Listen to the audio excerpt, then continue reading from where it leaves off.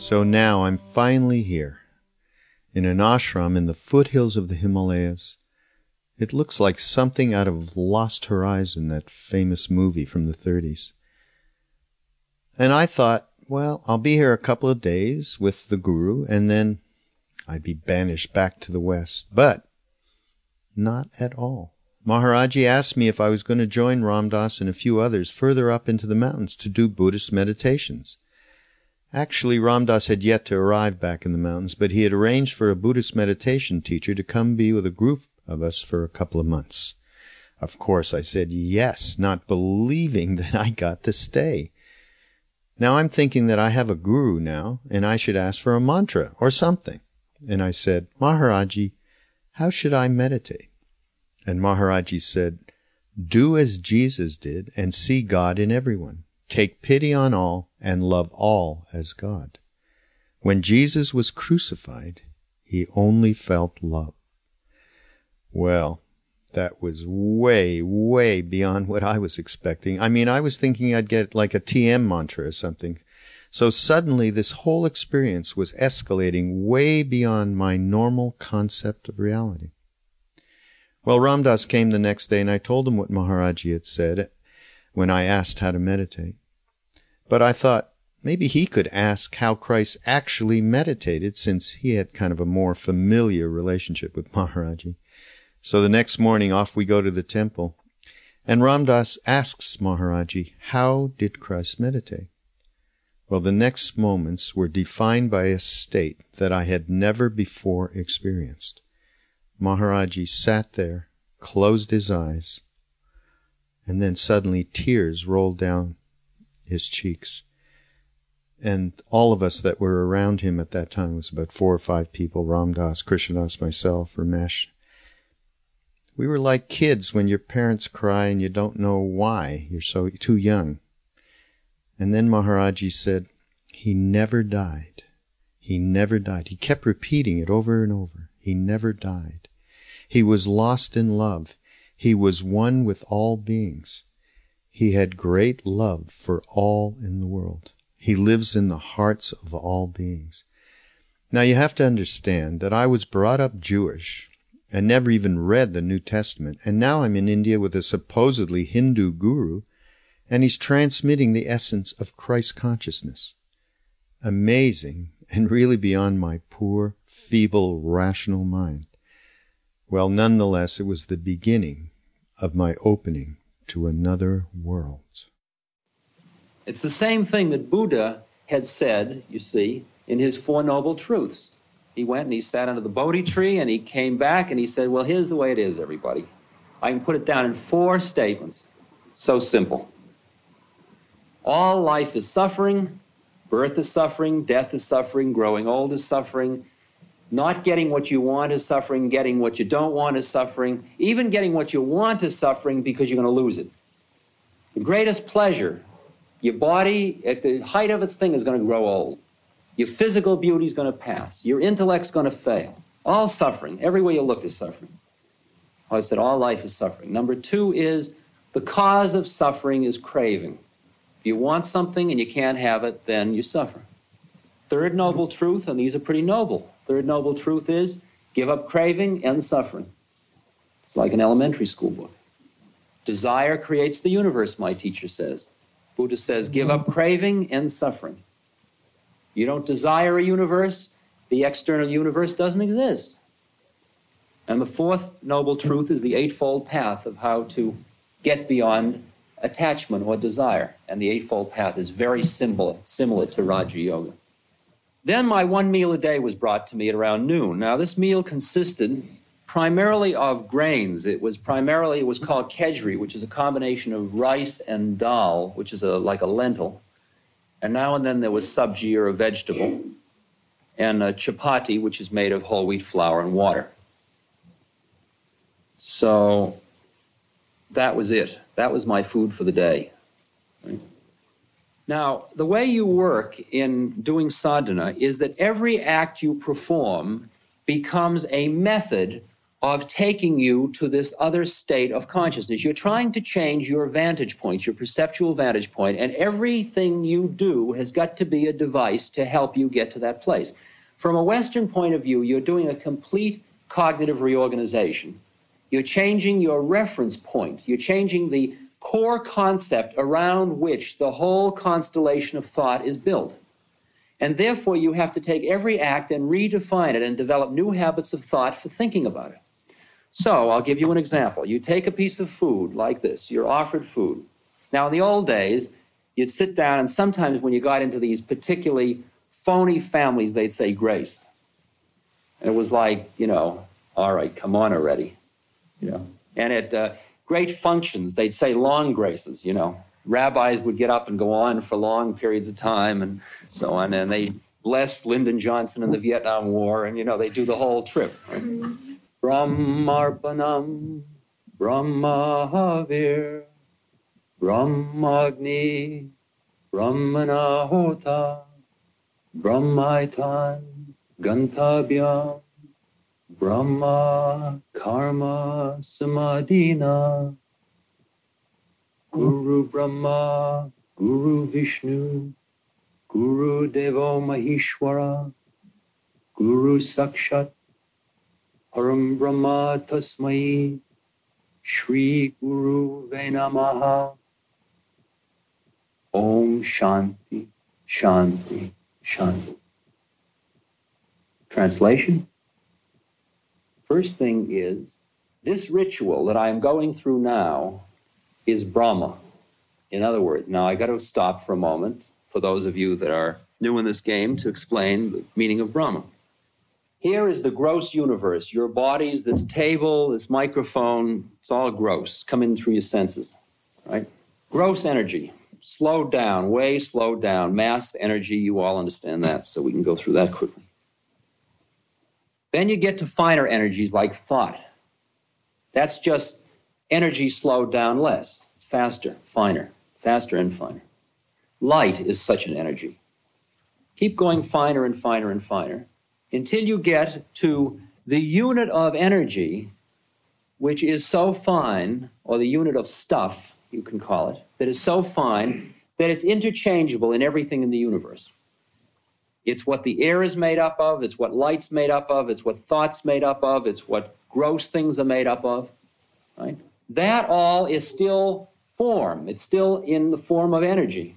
It's just very fine energy. It's called Prakriti in the particular system, the Hindu system, this particular Patanjali system. Prakriti is the finest level of form, the converse side of which is the formless. That is the Akash, or that place where it all is behind form. Now, if you just think of this as a set of levels, hypothetically for the moment, if you haven't experienced these, and if you've watched it all happen, it's one thing. But if not, theoretically, you go through these levels. So you go gross, finer, finer, finer, to the finest type of stuff. And then all of that is contained within and is the opposite side of and is in continuous cycle of emerging and disappearing with that which is formless, which is behind it. That which is formless, which is behind it, which contains all, is what's called Brahma. It's called the Akash. It's called Purusha. It's got lots and lots of names to it.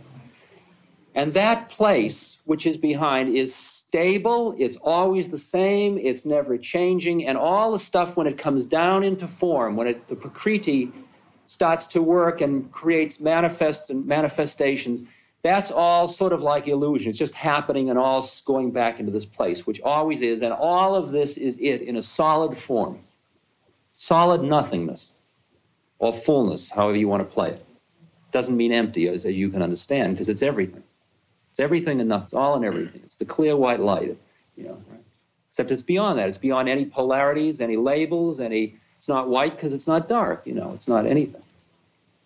It's everything. All right. That's Brahma, right? So everything you see, now you go back to the apple, and what have we got is the statement, the ritual I am going through is part of Brahma. You see, my thought about doing this thing is part of Brahma. The offering, meaning the apple, is Brahma. He who is making the offering, meaning me, I'm part of Brahma. The fire to which the offering, the fire that's consuming the offering, meaning my hunger, that's also Brahma. And he to whom I'm making the offering, that's also Brahma. I mean, in other words, if I can conceive of any finite form, which I'll call God, see, keep in mind that's just another manifestation of Brahma, right?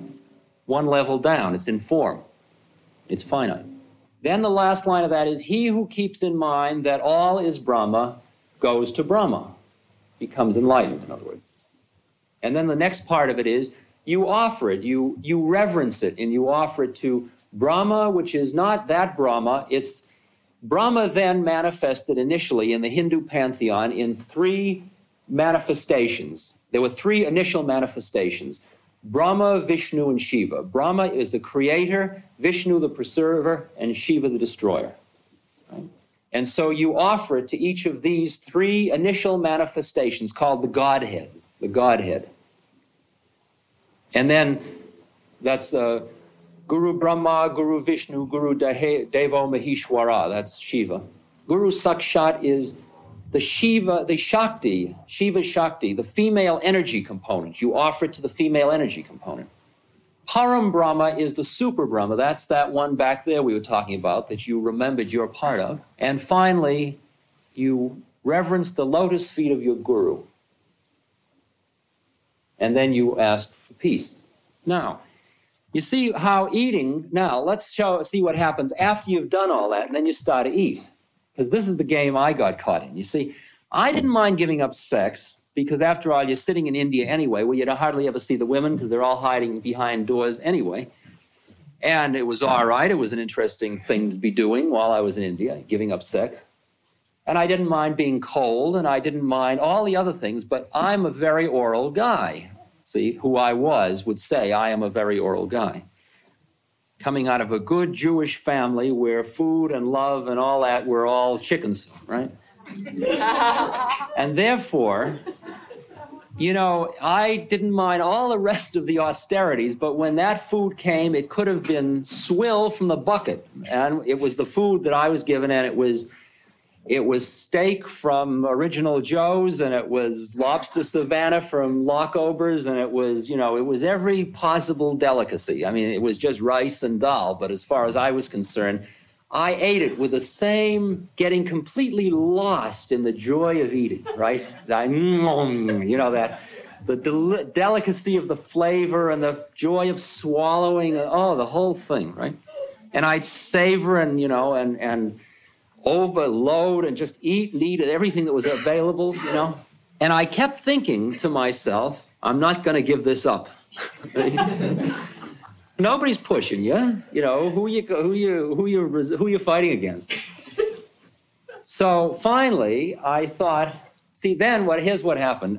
Every Tuesday you don't eat. See, it's Mangalam Day. You fast for a day. So. Okay, I can fast for a day. I used to do it on Yom Kippur all the time. But the difference was on Yom Kippur, around the middle of the afternoon, you start to have fantasies about all the food you're going to eat when the fast is passed, you see. And now these people don't fast like, you know, it doesn't matter whether they eat or don't eat, right? You're in a different environment. You're not sitting in the temple with everybody saying, are you going home to cook? Okay. Then one day I fasted on Mangalam Day, and the next day the guy that usually cooks, the sadhu that usually cooks the food, had a bad tooth, and he went somewhere, or something happened, I don't know, and there was no food. So I was being very game about the whole thing, and I just, well, listen, I'm a sadhu, what's, you know, food, I'll just ignore it. So I didn't eat that day. Next day the teacher came and I said, well, I didn't eat for 2 days. It's like, you know, what happens is, see, the very subtle way your ego works is you no sooner finish some little accomplishment on your sadhana, on your spiritual path, and the ego walks behind you and pats you in the back. It's pretty good. That's the way it sort of sneaks back in to take over again. So I said to the guru, the teacher, well, I didn't eat yesterday either. 2 days I didn't eat. He says, well, if it doesn't disturb you, he said, It is good on the full moon every 3 months to go for 9 days. Well, now. Right. That's not 9 days without liquid. You do take liquid, right? Just don't take any solid. He says it's good for your intestine. Well, all right, by gosh, I'll do it. Well, you get a little weak around the 4th day, and my fantasies are, I'd lie on my mat. It's not in bed, you're on a mat, see? And I lie on my mat, and I would think about Thanksgiving. And I'd think about the squash with the marshmallows on it.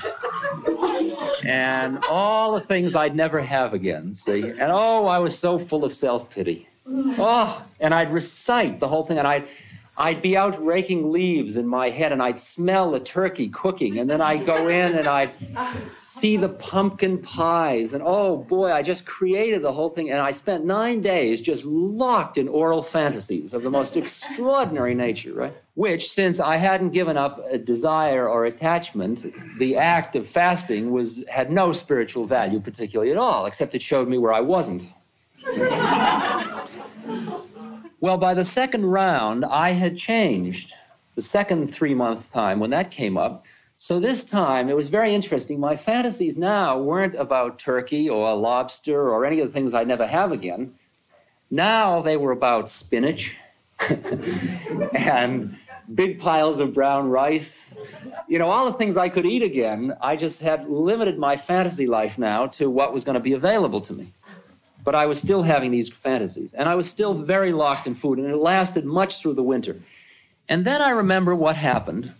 I tried every device. I tried the Southern Buddhist meditation, which is like a cemetery meditation, where you look at your bags of intestines, and you look at the food as, worm-ridden and all that, and you're eating it, and it certainly didn't make it a groove, but I still ate with great relish, It's all right, worms, some people eat ants.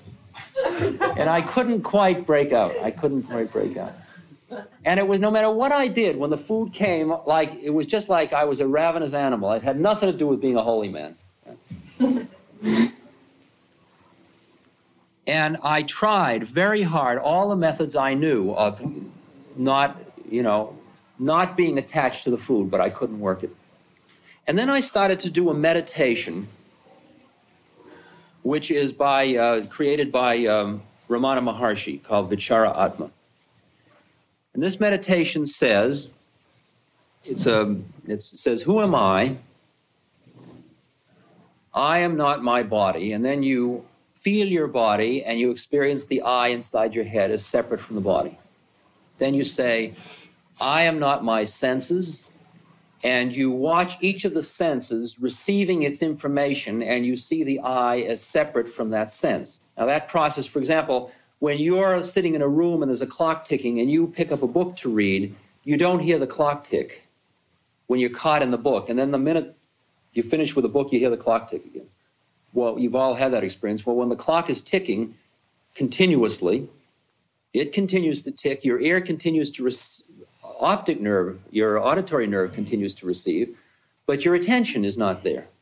That's where that break came, and it came involuntarily. Well, you learn to do it voluntarily, to turn off each of these senses, to see it happening. You see your ear hearing, you see your eye seeing, but you see it from the eye place, which is not the ear, and it's not the eye, and it's not the skin, and so on. Then you say, I am not the 5 organs of action, and it's the arms and the legs and the tongue and the anus and the genitals. And you go through each of these and experience it separate from the eye. Then I am not the 5 internal organs, and you go through breathing and respiration and excretion and perspiration and digestion. Same way. Then you get to the clincher, which is the last line, which says, I am not this thought. You see? Now you've gotten to the point where there's just the I thought left in the middle of your head. I am not this, I am not that, I am not that. And then you say, I am not this thought. Now the thought, I am not this thought, is the thought you are not. Dig that?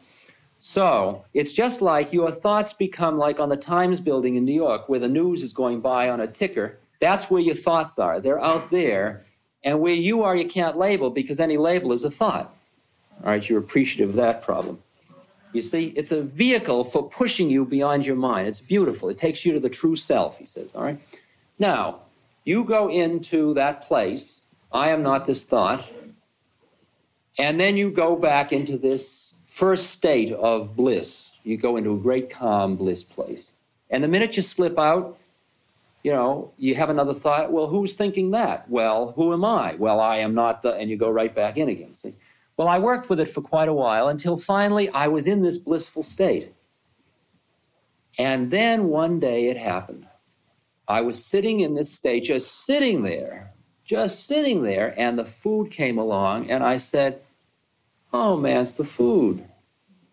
I mean, am I going to stop this for that? And I thought, wow, isn't that interesting? I noticed this. I mean, this really blew my mind to have this happen. It was blowing, literally. That was what happened, of course. And I thought, well, gee, maybe I can eat without leaving this state. So I started to eat just as if it was just happening, but I wasn't in it. I was watching myself eat. In the Southern Buddhist method, it's called eating, eating. You watch eating, eating, chewing, chewing, swallowing, swallowing. You know, digesting, digesting. Thinking about food, thinking about food. But you who is doing all that is behind all that, the witness. And I watched the whole thing, and all the fun was gone out of eating.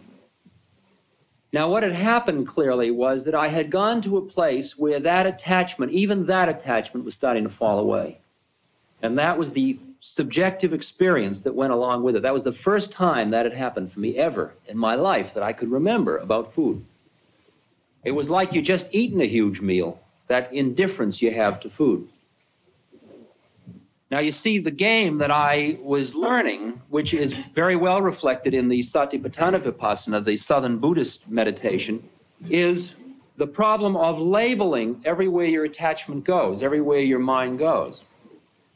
And by the process of labeling, you extricate yourself from the desire or from the feeling. I'll go through that a little later when I get to meditation. So that was eating. And then after lunch, I'd lay around. Sometimes I'd lie in the sun and make believe I was on the Riviera. And beautiful women were feeding me grapes and things. And sometimes I just sat in the sun and prayed to the sun. And I learned mantras, beautiful mantras, like Aditya Hridayam Punyam Sav Shatru Bina Shanam. All evil vanishes from life for he who keeps the sun in his heart. And every time I see the sun, in the day when I first come out, the sun is there, the first thing I do, Aditya Hridayam Punyam Sav Shatru Bina Shanam. And I feel that, because it's the same thing. Remember, I said light, energy, consciousness, love. The sun is consciousness. It's one level down into grossness because it's in the physical universe. Now, I will digress here since I said in the physical universe, to make a very critical point that is going to shake many of you, and I'll say it very baldly.